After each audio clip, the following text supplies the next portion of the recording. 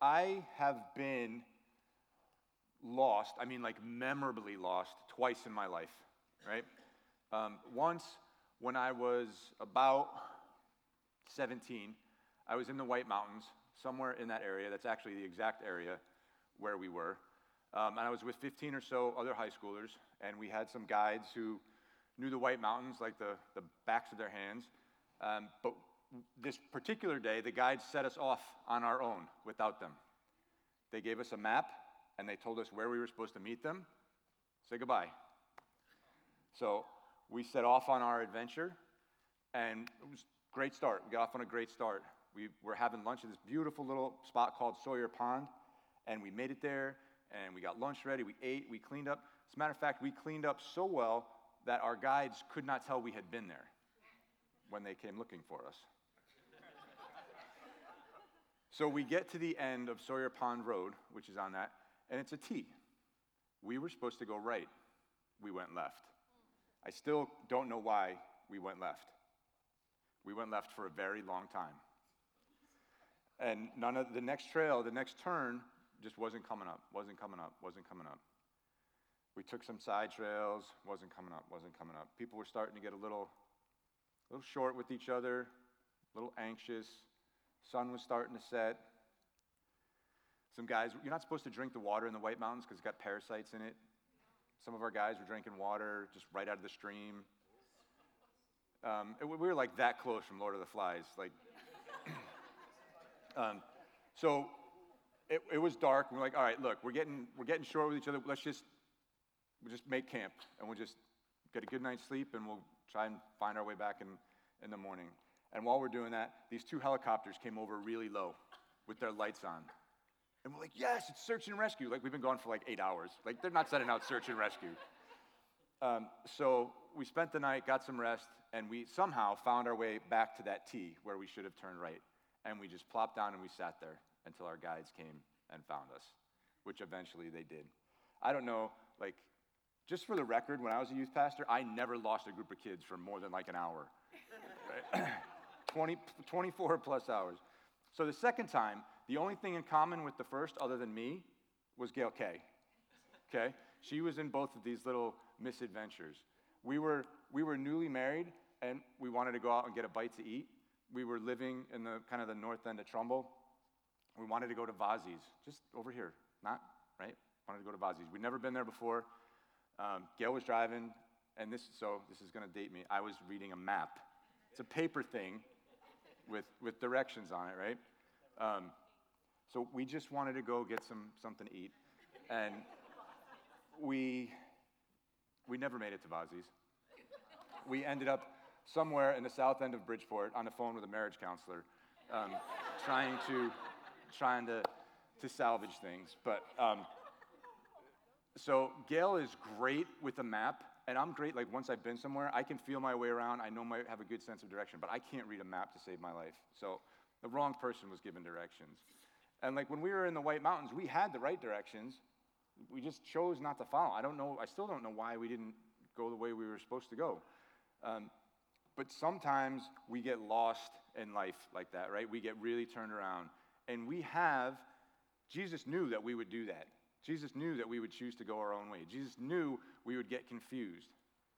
He knew that we would have a set of directions, say, those sound good, but I'm going to go this way. Thankfully, Jesus is gracious, and he gives us second and third and 23rd chances. And he provided this really great list of instructions in his Bible. The Bible is way more than a set of instructions, but what we're going to do is take a look at, over the coming weeks, at the book of Matthew. And specifically, we're going to look at these directional commands that Jesus had for us. Jesus said things like, go, turn, do not enter. This morning, we're going to look at the phrase, come follow me. Those were Jesus' directions to a couple guys. So before we get there, I want to give you a little background on the book of Matthew and Matthew himself. Matthew, sometimes he's referred to as Levi, depending on which gospel you're reading, was a tax collector. So tax collector means that he was a thief and he was a traitor. So think of like Bernie Madoff and taking the money and giving it to ISIS. Like that's how he was viewed in his culture. And Jesus comes upon him and says, I want you with me now. The life transformation that had to take place in Matthew's heart and in his mind was just nothing short of miraculous. Matthew also had some skills, right? He was a tax collector, so he had to keep really fine, detailed records. He had the same skills as the scribes, a group of religious leaders did in his day. So he was uniquely qualified to capture these events of Jesus' life in great, accurate detail. The book was written, experts tell us, between 50 and 60 AD. And what's critical about when it was written is it's so close to the time of Jesus' life and death and resurrection that there are eyewitnesses. People could verify, yeah, that's right, what Matthew's saying is accurate. Or somebody could have said, Matthew's making this stuff up. It's a crock. But nobody's done that, right? So that's one of the great, these books that were written that close to the actual life and times of Jesus, we can have that much more confidence in them. So the book of Matthew provides a set of directions for disciples for all time. And it's directions for a new community, a community that was meant to break down every racial, ethnic, cultural barrier that existed. And that community coming together in dedication, devotion, and obedience to Jesus. And at the time Matthew was writing, he was writing when this new faith, this new group was under immense opposition. Almost like today, very similar to like today, to where the values, the traditional Christian values and beliefs are seen as kind of on the outside looking in. We're going to pick up in Matthew chapter 4, but really quickly, Matthew 1, 2, 3 is the genealogy of Jesus' family tree, his birth, John the Baptist coming on the scene saying, hey, you guys, Jesus is coming, get ready, here he comes. Jesus gets baptized, and then he goes off into the wilderness and he fasts for 40 days and 40 nights. And while he's doing that, John is continuing his thing, and Jesus comes back, and John gets arrested. And he's put in jail, and Jesus then begins to preach.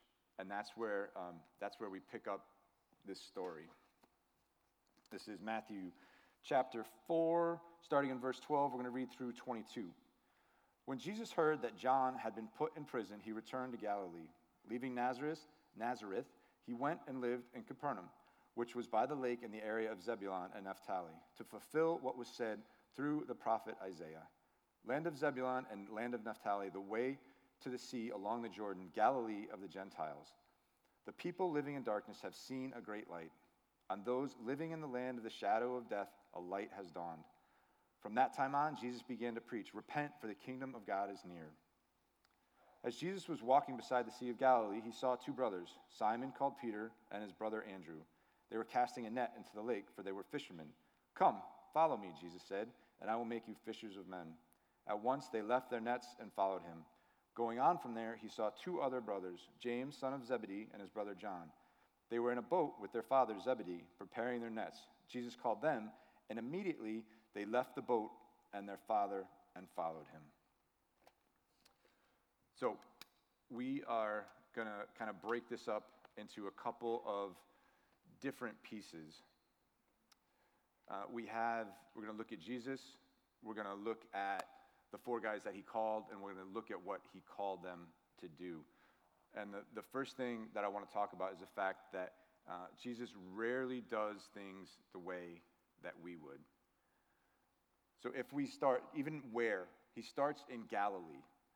So you would think, back in the day, Jerusalem was the center of religious activity. That's where the rabbis had their schools, that's where the temple was, that if Jesus was going to come on the scene and bring about this revolution, that he would do it there. But he chose Galilee, which was kind of set off, and it was known for the heavy, heavy influences of these other people. Romans had held Galilee for a long time, and the Greeks were currently it was the Greeks, then the Romans, and just these foreign influences that just brought all of their beliefs and their values to that area. So it was a dark place, but it wasn't like necessarily backwater or podunk. It was just separated and just not of the people were not trying to follow the God of the Bible. So, but that's where that's where he starts. He's not your typical rabbi. He doesn't have official training. He shows up, and it's almost, he went out to those people who the current day religion had left behind. And in doing that, he really threatened the religious establishment. And it was almost like he took it upon himself to upset what they were doing. There was a group of sayings called the traditions of men that the religious leaders had really gotten hooked on, and definitely to the point of paying more attention to those than they were actually to the Old Testament, to the written word of God. So Jesus comes on the scene and he starts stirring stuff up. He's not a good little rabbi and towing the company line. He's stirring stuff up. And the last thing I want to point out about Jesus doing things differently is this authority and this wisdom that he had. So much so that even those who opposed him recognized it. And not only did they recognize it, but it scared the bejeebers out of them. Like, to the extent that it got Jesus killed. Jesus showed up and he taught and he spoke in a way that they couldn't, that they didn't. And the people responded to Jesus in a way that they didn't respond to the religious leaders of the day. So, shows up in Galilee. He's not your typical rabbi, and he's got this wisdom and this authority that people have never seen before. So this shouldn't surprise us, because as we look at Scripture, there's Old Testament, New Testament, the book of Isaiah tells us, "For my thoughts are not your thoughts, neither are your ways my ways, declares the Lord." The New Testament, but God chose foolish things of this world to shame the wise. God chose weak things to shame the strong. You would think that if God was going to do something, he would go find the strongest and wisest people. That wasn't what he did. This is the MO of God, that he doesn't do things the way that we expect him to. So this is, it's kind of hard to get our brains around this, right? Jesus' way is usually different, but it's always better. And I want to caveat that, right? So, not caveat, I want to explain it a little bit further. We think about the things that Jesus did and said and the things that he still does in our life. And we think about the fact that he does things differently. Why is it so important that he does things differently? First, I want to suggest to you that if you are just starting to check out who Jesus is, or you've been walking with him for a long time, we as people will always underestimate Jesus. Jesus is always more than we think him to be, regardless of where we're at. We have no human point of reference for the enormity of Jesus, for the perfection of his character, right? So whatever situation you're in, whatever perception you have of Jesus, if Jesus is bigger, Jesus is stronger, Jesus is smarter, Jesus is more capable, Jesus is more comforting, Jesus is more challenging, Jesus is more present, Jesus can do more for you right now where you are than you ever possibly could on your own. We have to remember that when we don't get the promotion that we want, or the relationship that we thought was the right relationship doesn't work out, or we don't get into the college that's like our first choice. We get waitlisted. The other thing I want to point out is that our current cultural climate places the feelings of the individual above everything else. If you feel something, you go do it. And that's the highest good you can do, is meeting that need within you. And Jesus comes with a different message, right? He says, deny yourself. And he says, follow me. He says, watch me, watch how I live. And if we don't have this perspective that Jesus' way, although different, is better, we don't get a prayer answered.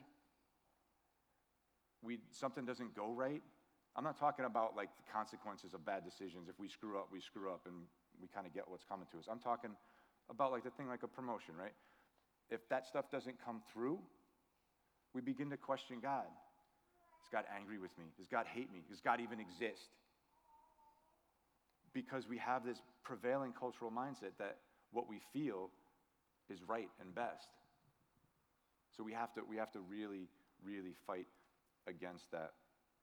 I want to kind of give two different additional perspectives into this. The first one is like I'm a planner. I'm type A. I'm driven. I know what I want to do. I know where I want to go. So let's go. Let's get there. And we hired a music director in the fall, a guy named Marvin. And we had a search firm, and they narrowed down a bunch of candidates, and they handed me a couple.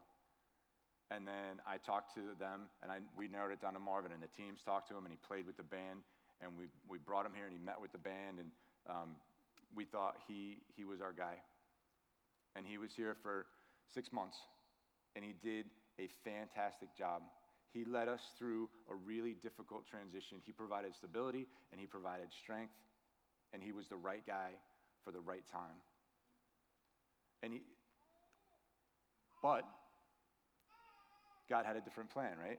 And I absolutely 100% believe that God brought us Marvin to see us through that time until he could get the person ready who was supposed to be here full time. And we're working through that process right now. Like that, to me, I had some serious internal work to do trying to figure out what did I screw up? I failed. I did something really wrong. And I've had some wise counsel from some pastors who have been down this road before, from some other people who just said, this could have just been God's hand working this, and that could have. It is God's hand working this thing. And his plan is better. The second perspective I want to share with you on this is Romans 8, the famous passage, but in it we read that all things work together for good for those who love God. It does not say that all things are good. There are those of us in this room who have experienced unspeakable tragedy, even in the last 12 months. And I am not for a second telling you that any of that was a good thing. We do have a promise in the pages of Scripture that Jesus can work even those terrible tragedies, hardships, struggles for your good and for his glory. So that when I say Jesus' way is usually different, but it's always better, that's what I mean. All right. We're going to look at what I've called Jesus' type, the guys that he called. Sorry, I'm having trouble reading my slides. Can't read that. Oh, yeah, I can. Following Jesus is about continual learning and growth, learning about Jesus and ourselves, and growing into the people that he created us to be. You can hear that, and you can think, oh, that sounds kind of boring, learning. I went to a liberal arts college. I had to take art selectives.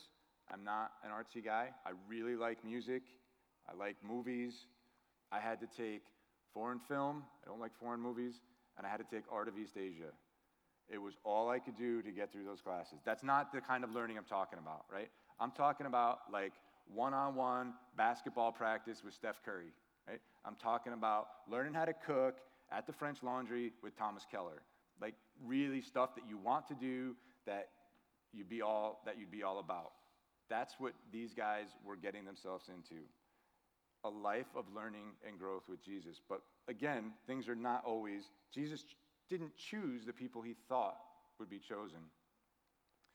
The 4 men that we read about in this passage, they're not your typical rabbinical students.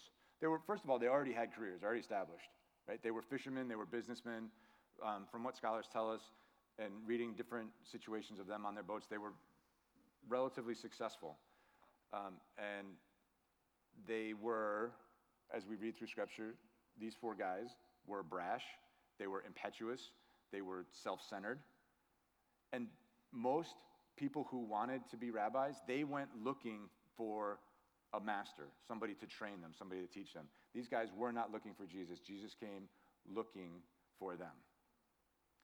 The other thing that's noteworthy about these four is their response to Jesus. They were busy. And if you concentrate in the passage on the parts where it talks about their nets, right? They were mending their nets. They were taking care of their nets. They were in the midst of their work. And they stopped. Jesus showed up, and they stopped. They responded to Jesus. And then when Jesus called them, the phrasing, they left their nets, the original languages tell us that they left everything behind. With James and John, they left their dad, right? Wasn't like an abandonment. They still had a relationship with him, but they made Jesus a priority. Jesus was asking for their all. Jesus was asking for their best, and they gave it to him. Last thing that is sometimes lost about these guys, and which I was reminded of as I was getting ready for this message, is that they responded to Jesus in increasing measure. This interaction was not the first time Jesus had come across these guys. In the Gospel of John, there's a meeting between Jesus and these handful of guys. And it's roughly a year in between that meeting and when he calls them to be fishers of men. In that, in that year, there's a number of different things that happen. They witnessed Jesus perform two different miracles, right? They witnessed him turning water into wine. Lavish provision, best wine that could happen. There was a wedding, they ran out of wine. Jesus turned some water into wine, and it wasn't just the kind in a box. It was the really good stuff, like $100 a bottle, right? And then he heals somebody, right? So it's a matter of lavish provision and meeting somebody's basic need. He healed a sickness. When they traveled, right, they walked. If you ever done any hiking, you look around, you take in the environment, and you talk, and you get to know the people they're with. These guys spent a lot of time walking and talking with Jesus. They were with Jesus when he cleared the temple. There were a group of men who would do business in God's house. They were profiting from what God had set up. They would set up a money changing, and people they would bring in whatever they needed and try to exchange it with the temple coin, and they were charging these exorbitant rates. So you pay 100 denarii and you get one temple coin to put in the thing. They were ripping people off, and they were selling stuff. So Jesus comes in and he clears it, and the disciples learn what's important to Jesus. They learn what he's capable of in the miracles. They learn about him as they walk. They learn what is important to him in the clearing of the temple. Jesus, as they continue on, he invites the disciples into what they're doing. The disciples start baptizing people. Jesus is right there. They're baptizing them in the name of Jesus, but they're actually doing the work. The disciples aren't going to be just spectators. They're going to be part of this deal that Jesus is bringing about. Jesus has an interaction with a Samaritan woman. Basically, somebody that Jesus had no business talking to. Culturally, religiously, ethnically, just every polar opposites from every perspective. But Jesus had an encounter with her, and the disciples walked into the middle of it. They didn't question it, they just watched what Jesus did. And in that, they learned who was important to Jesus. And lastly, at the culmination of that story with the Samaritan woman, Jesus tells them that they said, Jesus, you must be hungry, you got to get something to eat. And he says, I have food that you know nothing about. And they were like, huh, what? Totally perplexed. The disciples still had learning to do. And that's where Jesus finds them in this state. They came to Jesus in increasing measure. And that's how our relationship with Jesus is supposed to work. The more you respond to Jesus, the more Jesus you get. The more Jesus you get, the more Jesus expects you to respond. And I've tried to shake it, but as I was thinking about this and preparing this, I've just had this idea of this like crazy buffet in my head. And I don't know if this analogy is going to work, but here it goes. It's like this buffet that the more you eat, the more food you have access to. Jesus sets out this buffet for you. And the more you keep eating, he's providing and you eat, and he brings out more. And the more he brings out, the more he expects you to eat. But it's not like that, like if you've ever been to a buffet, and I'm not going to say everybody's done this, so don't look at me, don't judge me. You go to a buffet, and you take that, like, oh, I'm going to go one more time. I'm going to go one more time. But there's never that feeling, right? It's always, Jesus is always providing more, always providing more, always providing more. I read an interesting article about a crab buffet in Alabama. They were a little slow in refilling the chafing dishes with the crab. And when they came out, people did not conduct themselves well. They were taking more than they should have. They were like starting to have words with each other, and it like turned into a brawl. It just disintegrated into a brawl. Like people had like the tongs, and they were like jousting with the tongs, and somebody got like lacerated, and there were arrests made, and it was just a big ugly scene. But wouldn't it be cool if that buffet that Jesus sets out for us, if we had that kind of energy, if we went after life with Jesus, if we tried to respond to Jesus with the energy that those knuckleheads went after those crab legs, right? Jesus is putting the table out for us, and he wants us to go after it. Last area we're going to cover. Following Jesus always leads to others following Jesus, or should always lead to others following Jesus. From my experience, people who are new to faith or are new to church are the best evangelists. And when I say evangelists, I mean sharing Jesus, telling people about Jesus, what Jesus has done for them, sharing Jesus' love, grace, mercy, and forgiveness. And the biblical picture I see is not that. The biblical picture I see is it's a combination. There are people who have these amazing, life-changing interactions with Jesus and go on to become rock star evangelists. But there are also people like the disciples, like these guys, who Jesus calls to be fishers of men. And a little bit over time, as they grow in their faith, they get their ability to evangelize, their ability to share Jesus grows. The more Jesus they have, the more Jesus they give. And right now, according to research, the most effective, where we see the best evangelism happening is in close relationships, in parents with children, and in close family, and in close friends. And that makes perfect sense, right? Because those are the people that we care the most about. Those are the people that we spend the most time with. Those are the people, some of them we may even have a vested interest in, and they're thriving and they're succeeding. But Jesus had that kind of heart for everybody. And as we grow closer to him, that's the heart that develops in us. We get more of Jesus' heart in us, and our heart for people begins to grow. Our heart for all people begins to grow. And I wanted to take just a few minutes and ask my friend Craig to come up here and share a little bit of his story and how Jesus has worked this out in his life. So let's give him a round of applause to come in.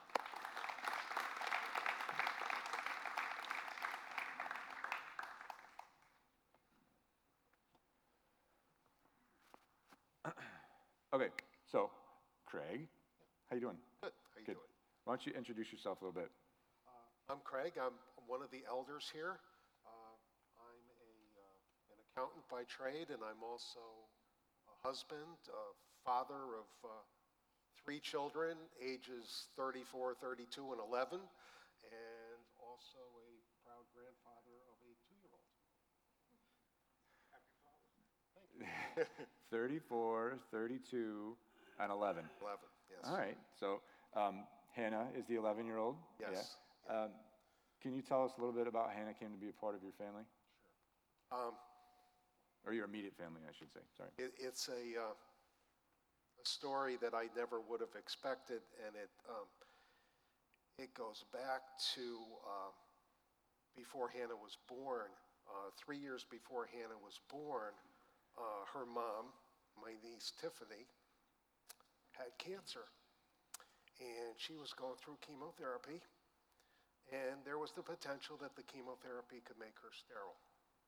And there was a medication available that could help to prevent that, that was not covered by insurance, and she couldn't afford it.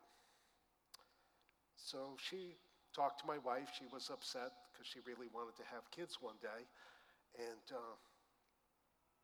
my wife and I decided that we could pay for this medication. So 3 years later, Hannah is born. And when that happens, her biological father is already out of the picture and soon ends up in jail for a long time. He's there for another 30 years. And when Hannah's born and she's little, and my son Dan and my wife, they watch Hannah a few days a week while Tiffany goes to work. And we do that for about 2 or 3 years. And Tiffany starts making some bad choices. And we kind of drift apart because we're not really in agreement with how she's raising Hannah and don't have much control. And over that time, when we lose touch,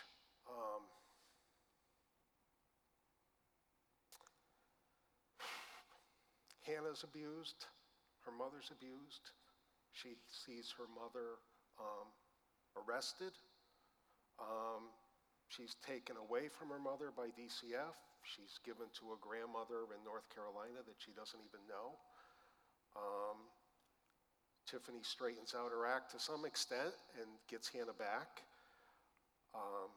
Hannah comes back to Connecticut, and we don't really see her too much. We see her, a couple times a year at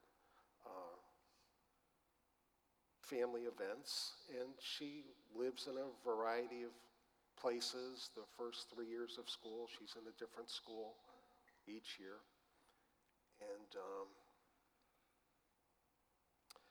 And then Mom gives up custody of Hannah to her mother, Hannah's grandmother, who Hannah loves dearly.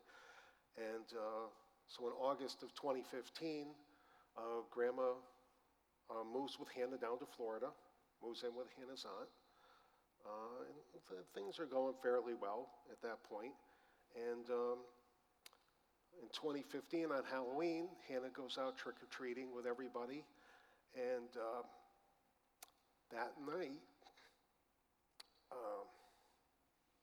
Hannah's sleeping in the bed with Grandma, and Grandma has a heart attack and dies. And she comes back to Connecticut, back with Mom again, and 17 days later after Grandma dies, Mom dies from a drug overdose.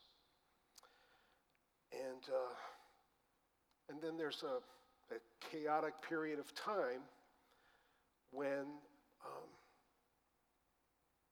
there's a lot of people that just don't want Hannah. She has aunts and uncles that would want her, and the spouses don't. She has a family member that can take her and does, but it's soon discovered that that person has a criminal record, and DCF won't allow Hannah to stay there. And during those years when we didn't have Hannah, we took in 2 foster boys. And they were 17 at the time, and we had them for a couple years until they went off to college.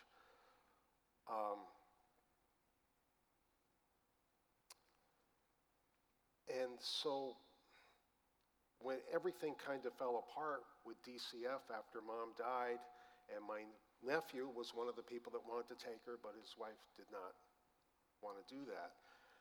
And they had figured out that DCF had figured out that there was a whole scheme that Hannah was with somebody she couldn't be with, and they were coming to my nephew's house, and he called us because he knew we had already dealt with DCF and maybe we could help in some way. And we didn't really know how we were going to help, but we went to his house, and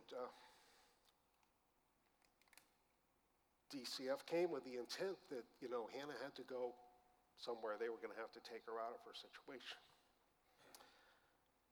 And really, the way God had orchestrated things in our life, we were able to say, well, we're licensed foster parents.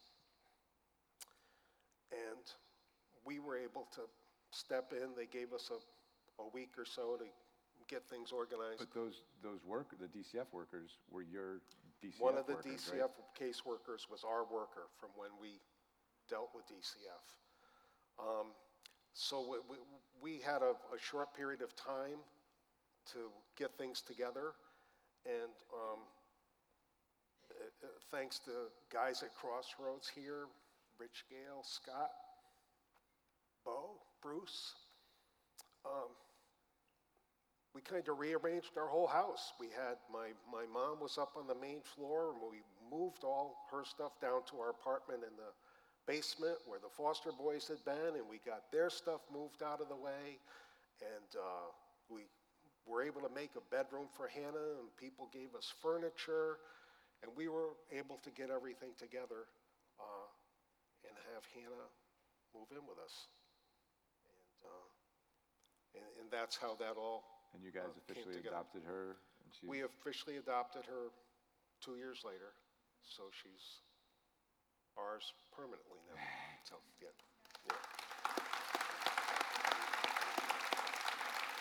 So throughout the course of that, what impact did your relationship with Jesus have on the decisions that you were making about paying for Tiffany's meds, about taking the boys in, about taking Hannah in? Well, I think it was a point of just saying yes to Jesus. In Matthew 5:42, Jesus says when somebody asks you for something, to give it to them. And that's how we approached it when Tiffany asked us in the first place. We did not spend any time saying, we're going to pray about this, we're going to see what happens. We just did it. It was a very short conversation with Diane and I, and it was the same when we took in Hannah. It was the same, it's a whole separate story, but when we took in the foster boys, it was a situation where a decision had to be made, and it wasn't something that could be dragged out, and we just followed. And I'm glad we did. Yeah. I lied. One more question. Sure. What can we do to encourage and support you and Hannah and Diane? I had a picture, not in my mind, on Facebook, and just this past week, and Nate George graduated high school this week. Congratulations, Nate. And Stacy put pictures up on Facebook of people at the graduation. And I'm thinking, well, this is great. He's there with his family. And then I see, Ian and Tina are there, and Scruff and Rachel are there, and Tom and Gail are there. And I said, this is what I want for Hannah, that I want people at this church to lean into her and just love her.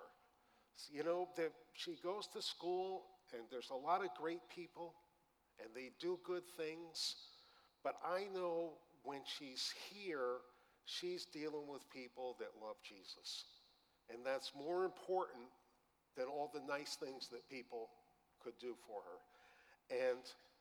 And I think all our children need that. And it's not just, when I saw those pictures, and I'm thinking it's not just people that are involved in youth ministry that build into our children. I mean, it's everybody. And I'm thinking, when Hannah comes to church on Sunday, she's excited. She's going to joke around with Rich Gale. And she's going to see Rudy Granada and want to give him a big hug. And that's just what it's all about, just being a community and helping each other. You guys give Craig a hand.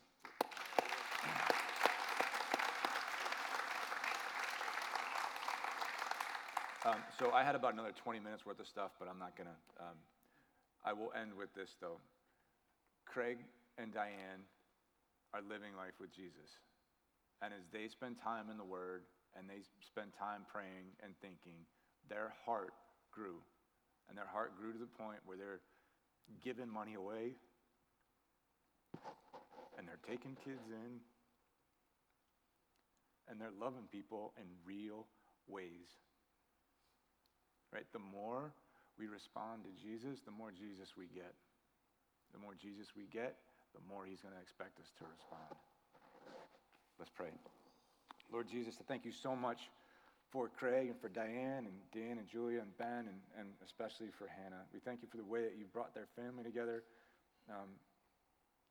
Thank you for what a great example Craig is of living with you and listening to you and pursuing you. Father God, may we as a community come around this family and support them and encourage them and love them like you love us. In Jesus' name, amen.